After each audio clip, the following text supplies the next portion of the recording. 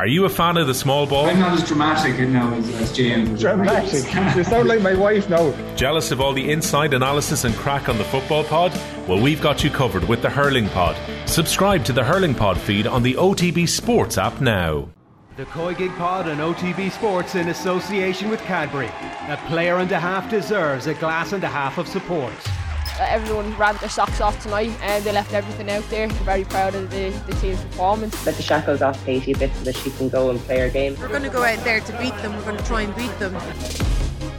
Hello there and welcome to episode 16 of the COYGIG Pod. Off the ball's home of everything WSL, Irish football and all the bits in between. I'm Karen Duggan and I don't usually do this bit. So as you might have noticed, there was no podcast last week and Kathleen can't join us this week. Unfortunately, Kathleen had to undergo surgery on her brain.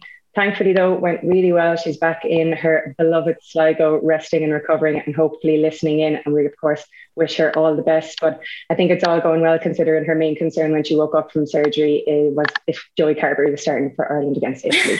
So safe to say that she's the same old Kathleen and she'll be back taking the piss and spreading her Sligo propaganda as much as she can in no time. What that does mean, however, is that you're stuck with me as the host. So my apologies in advance. We'll just say that this is going to be a hell of a lot less professional and a hell of a lot more chaotic than usual. So bear with us.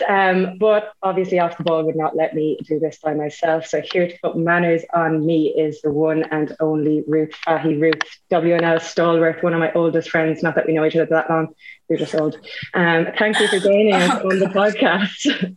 Oh God, you're going to dig in right away. You know, you've been calling me old since I was 21 years old. Like 21.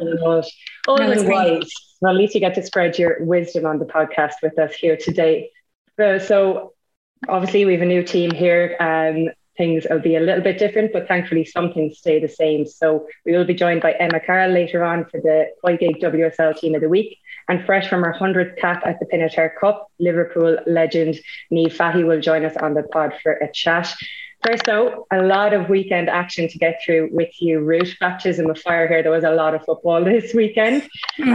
We started off a domestic league in Ireland. We had silverware across the pond. And of course, we're getting into the business end of the WSL. So we'll kick it off and just briefly talk about the Women's National League. Obviously, game day one of the season, no real surprises in any of the results. All the people we expected to win did win. Anything stand out to you from the first week? Not particularly. I think, like you said, probably all expected. Obviously, personally, really pleased to see Galway keep a clean sheet. Good way to start for the Westerners. I actually got to see Bows and Shells. I got there. I was a little bit delayed, so I got the second half. It was 0-0 up until the last 20 minutes or so, a Parasolary goal. But I thought Bows actually could have held them 0-0. They're brilliant defensively, despite the absence of Yvonne Hedigan. I thought the two centre halves were brilliant. But I was intrigued to see how the scoreline would go between yourselves and Sligo Rovers. And out of interest, what position were you playing? Box to box. So I don't know if energy midfielder, you know me. No, I was in the centre circle, or I usually am. You were in centre back, no? No, I wasn't centre back. I've been released. Congrats. For the time being. Thank you so much. Congrats. You know how much I love playing centre back, but no, back in centre mid. Thankfully, although obviously not for Sligo point of view, Emma Hansbury did have an injury, so we avoided that clash. So that was pretty good for our point of view. So yeah, nothing too much to write home about. However, across the pond, we did have our first domestic cup and silverware exchanged. Chelsea v Man City in the Conti Cup. Obviously, there's 4 places between them in the league. Chelsea had won the last 2 of these and they're very dominant domestically in recent times. So they would have gone into this favourites, even though City's form has turned around in recent times. And you'd have to say, on the balance of things, City very much deserved to win that game. Yeah, I thought it was a brilliant 90 minutes of football, especially for a final. I think anyone watching the opening 45 probably would have put their house probably on Chelsea. I think Emma Hayes said it herself that they did enough in the first half without actually having control of the football the way they wanted. Now, there was one moment, I don't know if you spotted in the first half, Demi Stokes went for a strike at the edge of the box. Sophie Ingle had her hands above her head and there was absolutely no dramas about that. I just thought that was bizarre. There was no analysis on that at all. But in any case, it's funny considering how much fallout there was from the Chelsea-Arsenal game and that potential handball on Leah Williamson. I would have thought that people would have been mad to hammer that and be like, what's wrong? Why aren't they giving penalties for these things? Yeah, exactly. And the fact it was just so unbelievably blatant. There was no natural positioning when your hands are literally above your head. But anyway, City wouldn't have minded too much. Whatever happened the rest of the half time, they came out and just upped the game about five or six gears. I think the first half, again, Emma Hayes and the back four would have been unbelievably disappointed. Again, it was Ingall's involvement, very uncharacteristically caught. Just ball watching, and Caroline Weir just drifted in behind her, even had the space to take a touch and just drive into the bottom corner. And then I think after that on both flanks, I think, Lucy Braun, Stanway, Hemp was incredible in the second half as well. For me, Hemp, I think, is one of the players of the season so far. She's so dangerous down that left-hand side. And she caused problems all day, but particularly that second half, like I say, the performance was unbelievable. Not dissimilar to their male counterparts against Man United at the weekend. They just completely controlled the ball. We don't talk about that sometimes, Karen. That was my father is still in pain over that. But anyway, Hemp was epic. And she, again, poor defending for the second goal and no than Ellen White to pop it in. And then that final goal, of course, the second from Weir was just exquisite, wasn't it? She's had it for a couple of weeks. Oh my God. Any other player, the ball bounces or it comes out from a corner like that, and you can either A, absolutely lash it, or B, go for that sort of exquisite deft instep, and it was just pinpoint perfect. And she deservedly got player of the match, I think, for those two goals. Yeah, she loves the cracker. Obviously, they weren't involved in WSL action, but Chelsea's main rivals for that title, Arsenal, were tough task for Birmingham. Although earlier in the season, Birmingham pulled off the biggest shock, having beaten them. However, their run of form has been reflective of their position. I think the last few games, maybe 2 games even prior to this, they'd conceded 4 in each of those games. Scoreline was 4-2 at the end. Birmingham staged a little bit of a comeback, but I don't think it was ever in doubt from an Arsenal point of view. No, not really. And I suppose probably the only hope Birmingham had going in was the fact that they had that 2-0 defeat early in the season. The opening 45, I've just never seen a team look so unbelievably comfortable. And Birmingham decided just to sit back. They were sitting so deep with 5 of the flat forward in front of them. And it was literally a case where Kathleen on the left joining the midfield, Vine Rathier in the right joining midfield, and then it was either Williamson or Raffaello could actually step in as well. Like, they had so much time and space, they were literally just playing laterally across the pitch, and it's just a case then of breaking Birmingham down, which I think went up to 3-0. I thought it was game over, but massive credit to Birmingham, especially to Lucy Quinn, who I thought was unbelievably tenacious despite being 3-0 down. She played a key part in winning the free kick for that first goal and obviously scored the second one. So there was a few nervy moments and there was a brief, I suppose, spell where that Birmingham could come back, but then they just finished it off to make it 4-2 in the end, and it was comfortable and worrying time for Birmingham, obviously. Yeah, definitely. And it was a landmark day for a couple of the Arsenal players. I'm sure we will mention this later, with Emma Medema reaching 100 goal contributions in I think something like 83 games, which is ridiculous. But another one was Jordan Nobbs. So she was making her 250th appearance for Arsenal. And there's been a bit on this on Twitter, the fact that she got a 2-minute run out in a game where, she should be celebrated, and it was a game where they were very much in control. It would have been a game that she definitely could have had an influence on it. What's your opinion on that? Do you think there's no space for sentiment, or do you think that would have been nice for her to have had a proper run out? Yeah, I just think there was space in that game to give her a substantial amount of time. I think it was like 1 minute and 30 seconds left and brought her on. There is an element of disrespect there, isn't there? Like, I definitely wouldn't have enjoyed that. Not that I ever came anywhere near 250 appearances. You probably did for UL. You were there so long. I was there for many years. I probably did, I probably did. Thanks for that, Karen. But in any case, it was 250 and I got 90 seconds on the pitch. I'd be unbelievably pissed off. And you could see the fans on Twitter were not happy as well, because she's such a celebrated player and she's such a huge part of their history. So yeah, disrespectful and unnecessary, probably I would have described that as well. Yeah, that's fair enough. Another few games to get through. Reading and Spurs, the only 0-0 of the weekend, but you would have put money on it not ending 0-0. There was chances at both ends. This was the strangest game ever, because when you look at a 0-0 scoreline, you go on, you expect like a somewhat dry affair, but there was so many chances, quite a lot of drama front of goal. I'm not sure if you saw that there was one moment at the very end where there was a kind of a loop deflected cross that Cooper left. Maloney went to capture it, just bounced over her head. The centre half went to clear it, hit off Maloney, and then deflected at the sideline. So I think that was kind of a reflection of the way the game went, like a little bit bizarre. Both teams didn't capitalise on their chances and probably a deserved 0-0 draw, but one which I would actually recommend watching because there was quite a lot of entertainment in it. Yeah, I think they could still be there and it would still be 0-0 just the way the match was going. What that did mean, though, is it opened up another opportunity for United to take claim of that third spot. And United on a really good run of form, particularly home games. They've stopped conceding silly goals like they were maybe at the start of the season, and they took the lead against Leicester after 16 minutes. So it gave Leicester an uphill battle from very, very early on. Again, some very good performances. We mentioned Russo a lot, and a couple of corners going in directly, and not for the first time, from Zellum, who scored against City directly from a corner. What's your opinion on that? Is that brilliant corner taking? Is that terrible defending? It's weird. I think you have to analyse each corner as it comes, right? So obviously she does have unbelievable quality there, because she did put one in against City. But I think for that one, you would have put that down to Roebuck's positioning, whereas these two are a little bit different. If you look at the first corner, it's not an incredible corner. It actually does go somewhat close to the keeper, but I don't know if it's tactical or not, but 3 of the United players actually rushed in front of the keeper, so managed to bounce in. But the second one, that was definitely clinical corner taking. I think it was pin perfect, just clip the inside of the post and bounce into the net.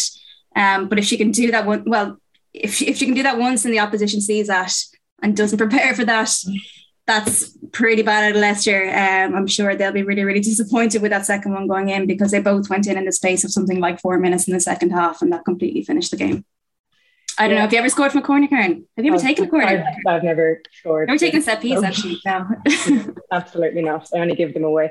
The final game then to discuss is Aston Villa and Brighton. Brighton taking this one. Seen from Brighton, again, we'll talk about the importance of set pieces, and Megan Connolly very much involved in that, whipping them in for a Letizia finish. From an Irish perspective, again, Walsh had some very, very good saves. But a good result for Brighton, but probably one we'd expect. But they do need these results. They had a rough time now, but they've turned it around with 2 wins.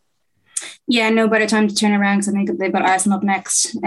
So yeah, comfortable opening 45, and then they held that 1-0 lead, and Connolly's just been brilliant. I know Hopal name-checked her in the post-match interview as well. And I'll be interested to see how they get on now against Arsenal, who are flying. It certainly will. The COYGIG Pod on OTB Sports in association with Cadbury FC, official snack partner to the Republic of Ireland's women's national team. If you have any opinions, suggestions or thoughts on how the season is going, will anyone catch Arsenal? Get them to us on Twitter on @offtheball using the hashtag OTB COYGIG. We'd love to hear from you. So as I said, there's some things you just can't change, and Emma Carroll spending her weekend in front of about 7 different monitors, going blind, watching the move of every single player in the WSL is one of them. Thankfully, Emma is here, put some manners on us. Emma, who made COYGIG Team of the Week this week? I'll just run through it straight away, but I will say that there was a bit of to and fro, and it's possibly my record Irish Boys Week, maybe. In goal, we've got Maloney. At the back, we've got Kathleen, Greenwood, Raffaelli and Neville. Midfield 2 of Megan Connolly and Zellum, and then we've got 3 of McCabe, Quinn and Russo, and Miedema up front. Yeah, so we briefly mentioned it earlier, just Vivian Miedema reaching those 100 goal contributions. I think we would have put our house on her getting that against Birmingham. But yeah, very good performance from her. A strong Arsenal contingency in there, Raffaele, and she's striking up a good partnership there, and she got her first goal. So I definitely agree with that. However, I do think there were a couple other centre-backs. I thought Letizia also, who got a goal, was probably in with a shout, and obviously kept a clean sheet there. Maybe Lily Woodham from Reading as well. Again, just the clean sheets. But Raffaella definitely deserves her spot. I'd possibly tip Letizia. Yeah, Letizia is one of those that's on my list and was in and out today. She was one of those ones. And then, yeah, it could have been Williamson or Raffaelli. I think the both of them they're just really forming a brilliant partnership. Yeah, I think Williamson might have just pipped it for me. I was really on the fence, so it was a really hard call. And it was the goal that nabbed it for me now. Fair enough. We'll give you that one. So let's talk about your Williamson's ball towards the end of the match. Yeah, she's to Nobbs was just incredible as well. Yeah, definitely in with the shout there. Okay, let's talk about the Irish bias. Irish bias again. Yep, bit of a combo from the 2 games, because they obviously had the midweek game as well, and I thought midweek especially she was brilliant. Lucy Quinn, I thought she was excellent. She's one of Birmingham's bright sparks, really. She won the free kick for the first goal. She scored the second one, so she was their real hope, and she was the one that kept plugging forward. She was always battling. She was always the out ball. I just think the last few games she's really stepped up and she's shown real leadership. And let's face it, Birmingham probably aren't going to get out of this, but if they are, then she's going to be one of the ones that does push them forward. Do you think that that's possibly a concern that they might lose her given the performances that they've had? Do you think she'd be perfect for someone like even Spurs, just her work ethic and how she works there, possibly a team who's coming up, possibly time for a few of the Birmingham people to be putting themselves in the shop window? Yeah, like you've Liverpool coming up, well, I'm touching wood and praying and hoping that that's going to be the case, and that Liverpool are going to come up, and they've already got a nice Irish contingent there, so they definitely could do with a bit of strength and depth and some more WSL experience as well, because they have brought in quite a few new players. Now they have that experience, and obviously Fahy and Campbell as well, but a bit more depth because they're going to have a battle on their hands if that cup game against Arsenal was anything to go by a few weeks ago. Yeah, just draw your attention again. Neville makes the team of the week again. She was player of the month. She's had a fantastic run of form recently, popping up with goals, making big tackles. She definitely deserves her shout out there on the right-hand side with Russo in front of her. Yeah, I think she just nailed on this weekend. Really brilliant performance. She was kind of at the heart of a lot of what Spurs was doing. I also kind of was in and out with Percival as well. She was one of the ones that didn't quite make my team. She's on the bench, let's say. But yeah, she was definitely between Percival, Quinn, and I just went with my Irish heart. And your Irish heart picked Megan Connolly as well. Great to get Megan featured in here. She's so consistent. I think that's a really good thing, really good compliment considering the run of form that her team had been in. I think she's really steadied the ship, and those set piece deliveries, when things aren't going well for you, they can be the difference, and that has proved to be the case in turning around their form this week. So it's great to hear her getting name checked, and long may it continue. Hopefully going into the qualifiers, that will be something that Ireland can look to capitalise on, because they are really, really impressive. Yeah, I think I definitely agree with the Irish bias on most of it now, Emma. So yeah, Connolly definitely, she's amazing. Just to be that much of an important player at this point in their season as well. Lucy Quinn, 100%. Just her work rate. She's just a grafter. She's someone you want in your team, want in your squad. And like, I agree, Karen, I think she's going to be definitely someone who's going to be looked at by the teams. She could be ideal for someone like Liverpool. McCabe, I was wondering about this one. She had a good game. She was solid, but then I'm thinking of Lauren Hemp, who was really, really impressive, nearly a game changer for City. So look, I'll just about accept it as you justify it, by the previous game, which I missed actually. So look, maybe there is more to it than that. Yeah, I wasn't quite sure how many I'd get away with Conti Cup versus WSL either, and I have stuck Greenwood in there. But no, Hemp is, we generally do. She's basically better a lot. Week, yeah. So not too concerned. Kind of mix it up. Okay, sad about missing out this week. But yeah, it's good to see the Irish girls doing well. Yeah. And actually, the only other person that I would have put in is another Irish goalkeeper, Walsh. I was going to say, very, very good saves. So once we're nailing down that number one spot, I don't really mind where it comes from once it's Irish. Emma, thank you so much for that. So what do you reckon? Did Emma nail it this week? Do you think we left anyone out? Are you sick of us and our Irish bias? I don't think we ever will. Rafa Rockers, get your thoughts and opinions into us on Twitter at Off the Ball using the hashtag OTB COYGIG. Now we are very excited to say that we are joined by Liverpool captain, Ireland Centurion, and all-round sound skin, Niamh Fahey, definitely my favourite Fahey on this podcast. Welcome. Hey, straight off. Come on. Cheers, Karen. I appreciate it. Happy to be a favourite as well. Early doors for Stone. Yeah, that's the way it has to be. We've obviously been buzzing to get you on the podcast for a while. Very happy that it happened after you reached that brilliant milestone of 100 caps. Now, obviously, we'll talk about that, but you've so much to talk about. Looking at your domestic honours, 3 English Super League titles, 5 FA Cups, 3 League Cups. I'm basing this on absolutely no research at all, but I'm going to say the most decorated female footballer this country has ever produced. All that with all stars, getting a degree, an MBA. Are you wrecked? You'll be retiring me tomorrow, I'd say, with that list. Not at all, sure. But I do love retiring, to be fair. I retired in 27, so it's just very impressive to me. Out of that list, I guess you've done it all, you've seen it all. Is there any one thing that stands out to you from your career to date? Obviously, there's still a lot more to come. We're really pulling for Liverpool to get that promotion this season. But is there anything from your current list of achievements that really stands out? Yeah, look, there's a lot there that I'm obviously very proud of. Different achievements at international level.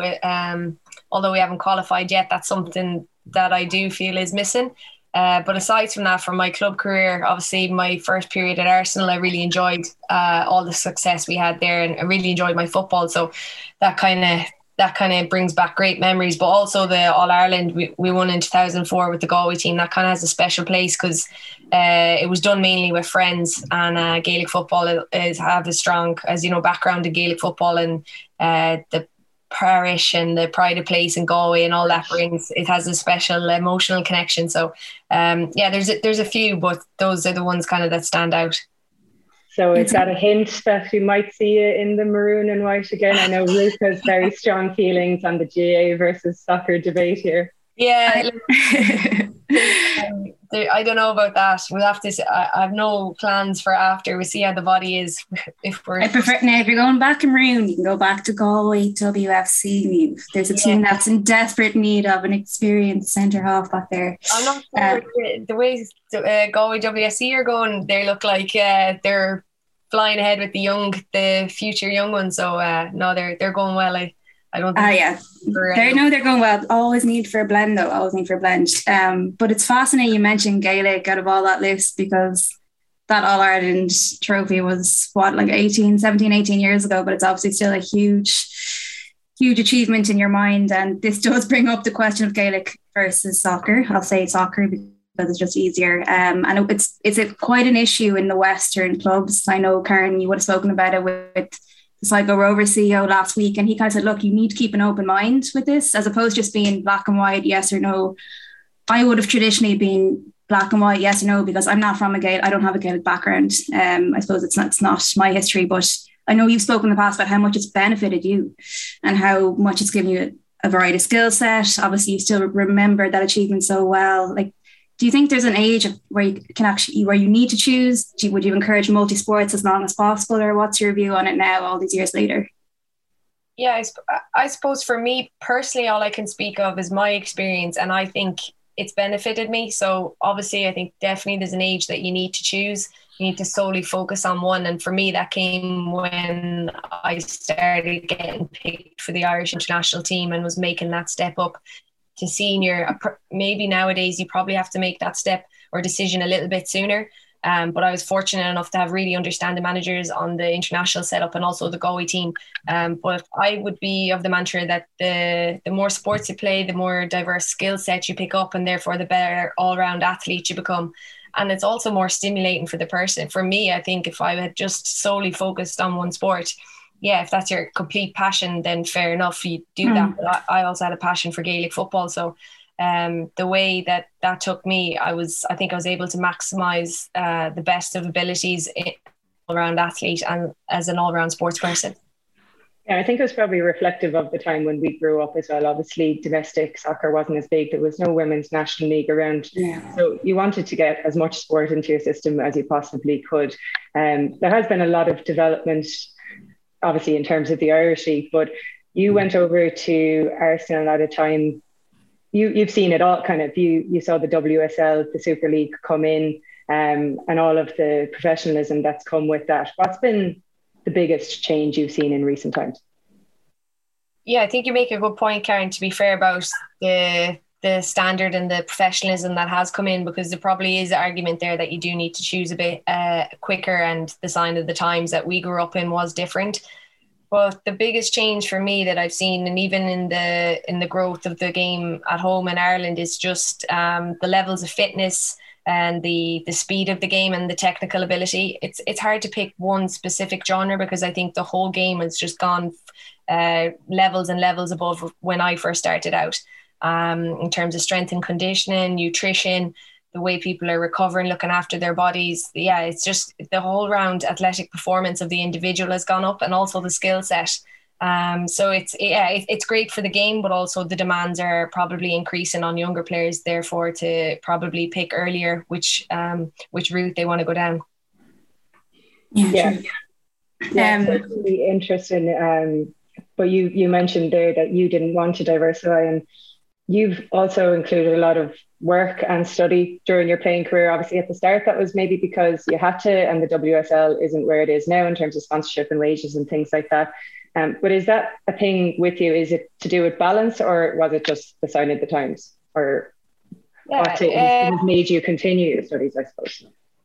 Probably, well, more so I didn't have a choice. So it was definitely a sign of the times, because when I first went to England, it was semi-professional, and I was at a club like Arsenal that a lot of times people weren't even semi-professional.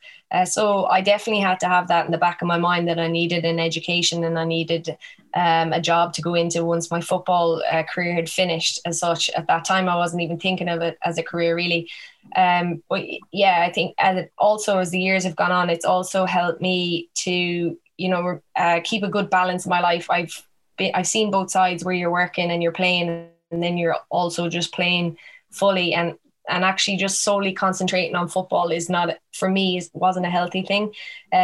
You become bogged down in the results at the weekend. You live through those highs and those lows, and it's actually good for me to have the study to be able to balance that and actually have something on the side that's not football related, and it's a different purpose, a different perspective. And yeah, I just find it keeps me grounded and less intense, really, on just focusing on football all the time.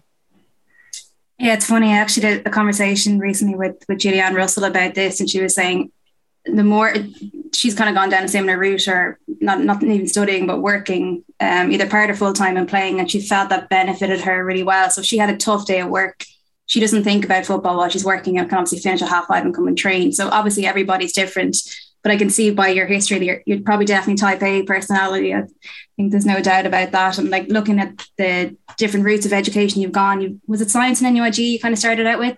Yeah, and then onto pharmacology. I'm fascinated by your transition recently into, is it data analytics or something similar, and then into an MBA at John Moores. Are you still studying the MBA at the moment? Yeah, I'm into the second semester route, and the assignments are coming thick and fast. So I'm kind of regretting it at the minute. I can only imagine.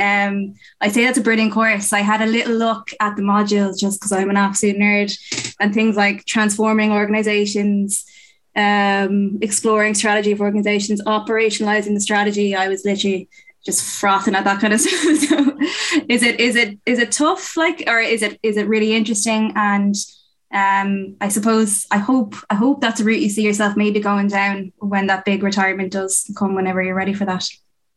Yeah, it's a really interesting course. The MBA I'm doing at John Moores, I'm really enjoying it. It's completely different. Obviously, my background is in science and pharmacology, but this is going into the business, and that's something that I see myself in, maybe like a sporting director, general manager role. That's something that I have an interest in, and definitely within the sports environment. So yeah, it's been a good learning curve, a good step out of the comfort zone, because strategy and transformational leadership, these are all things I had no idea about at all before. So I've really enjoyed learning about them. It's been difficult, but I'm enjoying the challenge, and I'm finding really interesting real world concepts then that I can actually apply to where we're at now. So yeah, it's benefiting me a lot.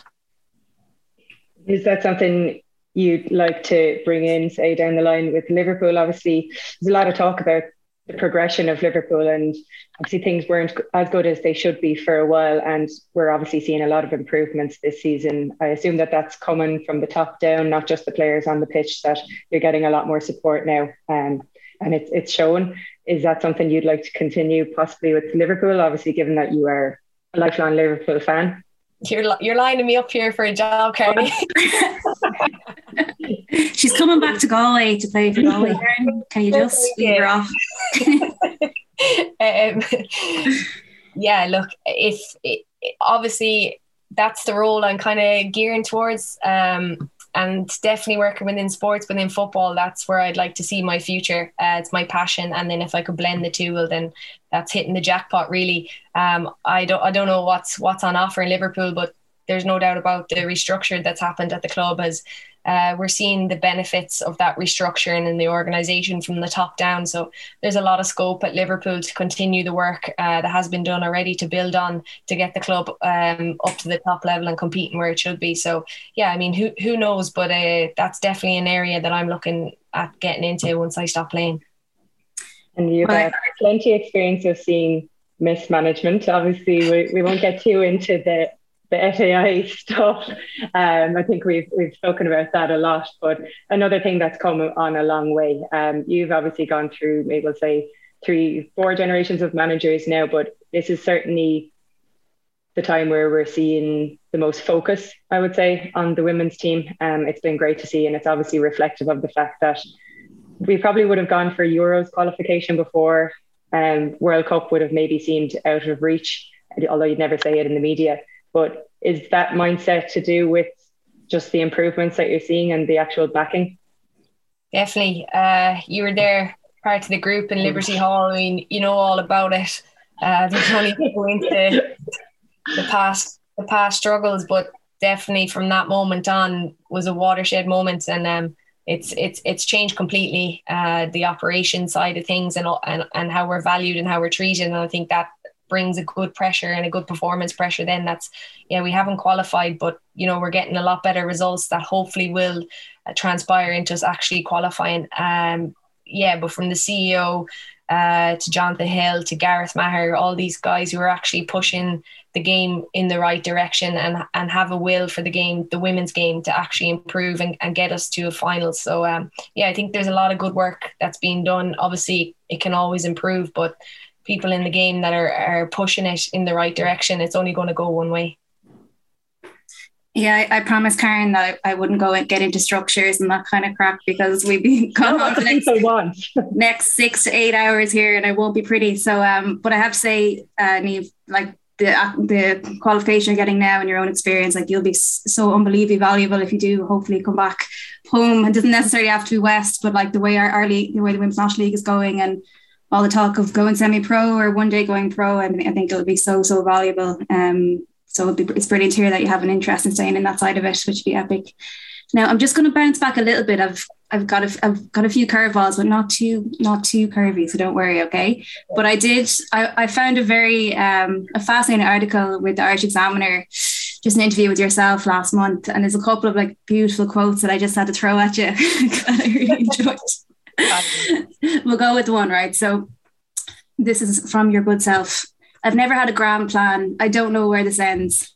I've always just gone at my gut and with whatever was going. If I take another fork in the road, maybe I'd have stayed in Galway playing Gaelic football, hopefully not, and be working in science somewhere. So I'm intrigued with someone like yourself, like in terms of your decision making. Stop laughing at me, Karen. This is a serious question. This is a serious question. I'm intrigued by decision making and how you went to Arsenal at a time nobody was going over. I actually remember we were at the Manchester Cup with Galway, and we were going to get on the flight, and you were just going off somewhere else. We're like, where are you going? Different suitcase. You said, I'm going to Arsenal. With no dramas, no nothing. No, I just signed for Arsenal, and we were kind of shell shocked, but obviously in awe and unbelievably proud that our own teammate was going over. Although he did abandon us just before Sarajevo, which we got over in the end. And you went to Arsenal time when no one was going. Obviously, you left Arsenal, went to Chelsea. You went to Bordeaux, which was a little bit different. But in terms of making those kind of decisions, like, do you think it through, or do you just go with your gut, like you say? Are you a pros and cons list kind of person? Yeah, it's when that interview came up, I those questions, they were quick fire and they caught me off guard. But I think honestly, I came up with that quote after a quick fire question. Honestly, that was quick fire, Dublin. I'll tell you, I was beautiful. On the spot with Stunning. hence the gut response. No, in fairness, I am someone who is not. I'm not very much. I'm somewhere in between. I'm not a pros and cons list. But I'm more driven by what feels right and where I think, this is a good step for me. This is somewhere that I'm going to progress. Feels right at the time. Like going to Bordeaux, I had enough of the English league at that time. I needed to just go and play after losing a starting place at Chelsea. So I'm all about, where's the next step? Where can I improve? Where can be a different challenge for me? And it's all about challenging myself, really. And then, how that fits in the moment. So that's probably the main driver behind most of my decisions. Just self-improvement. That's all I ever really want to do, is try and get better, try be the best version of myself. Yeah, I love that. Is that deep enough for you now, Ruth? That's deep enough for the first time I'm on the podcast. I better not cross too many lines or I'll never be invited back. So. No, but to be fair, what you mentioned there, you're saying where you can improve, but also where you can be of most help. And I think when you got your 100 caps, a lot of people were obviously on Twitter and just talking about the contribution you've made. And I think anyone who's played in a squad with you bring a positive energy to every squad you're in. And obviously we listed out the achievements that comes from being a brilliant player. What's it like now as captain? Obviously you've always been a leader in squads, but is there a different dynamic that comes with captaincy, or have you always just had that leadership in you where you'd kind of took on that role? You're definitely someone I looked up to all the way through, even though you're full of shit. But but is it something you would have gone after? Would you have gone after captaincy, or is it just something that came naturally to you? It was a natural fit. Difficult question to answer, because the real me, and all these answers here now are the PC version, and they're exactly to get. I would say it's a natural fit though, given how popular you were among the squad. You say that, but then it's also definitely, I'm doing the MBA now, it's definitely a learned habit, and all these skills are, you think you have a natural ability, but there's so much to come with being captain that you actually have to change a lot of your personality. You can't be, as carefree at times. You have to set a standard instead of set a level. So that's something that I've had to adjust with, and actually keep some boundaries that maybe, before you can just be one of the girls in the team, but you do have to separate your boundaries and keep those standards. So there's been a bit of a learning curve, but I think you have naturally, probably like yourself say, I probably have natural leadership abilities, but I've definitely had to work on it, and something that I'm kind of still, again, self-improvement, always trying to work on it and gain things from other captains, other leaders, and how they go about things. Yeah, I think being the captain of a female squad and a lead female squad is really challenging, because you obviously have a lot of different personalities. You have a huge age range, first of all, a lot of different personalities, a lot of kind of different issues that come up. I found when I was captain when I was younger, I had between 16 to 30-year-olds, and I always tried to be very approachable as a captain, but then you end up taking on a lot of other people's problems, and you kind of have to be able to draw that line, like you mentioned the word boundaries, and you have to be able to do that, but at the same time make sure that you're still there to look out for them as well. I know it can be pretty complex, but in terms of leadership styles, I don't know if you've come across that in your MBA yet, but I find it fascinating. How would you describe your leadership style if you had to? Definitely a transformational leader with a servant leadership style. Is that good? Oh, wow. Oh, shit. You're frantically good. Cut off the podcast there. I'm going red now. I'm cutting it. That's straight from the textbook. Oh, that's perfect. No further questions. I've just come off semester 1, Ruth, and it was all about leadership style. So okay. I'm well versed.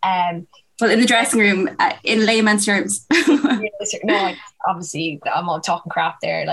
That's all philosophical, jargon or whatever. But as a leader, probably like yourself, if it is a difficult, complex role sometimes, because the thing I find hard about it is being a player, focusing on yourself, and then also trying to manage everyone else around you. Like you said, emotions, and not having those boundaries. But again, if it comes to the things of trying to be approachable, then also trying to be the best player. And I do find that, like you have found, it's a very difficult balancing act. And I think the more you go through it, the easier it gets. But actually, when it comes to, I know you're interested in the research stuff. I don't know if you've come across this, but they were talking about leadership in sport, and for a captain of a team, a player, the most significant effect you can have on your team is actually when you're out playing. So it's not about big speeches or talking a lot. It's actually about your actions on the pitch day in, day out at training. So that's something where I've tried to set good standards, good habits in training.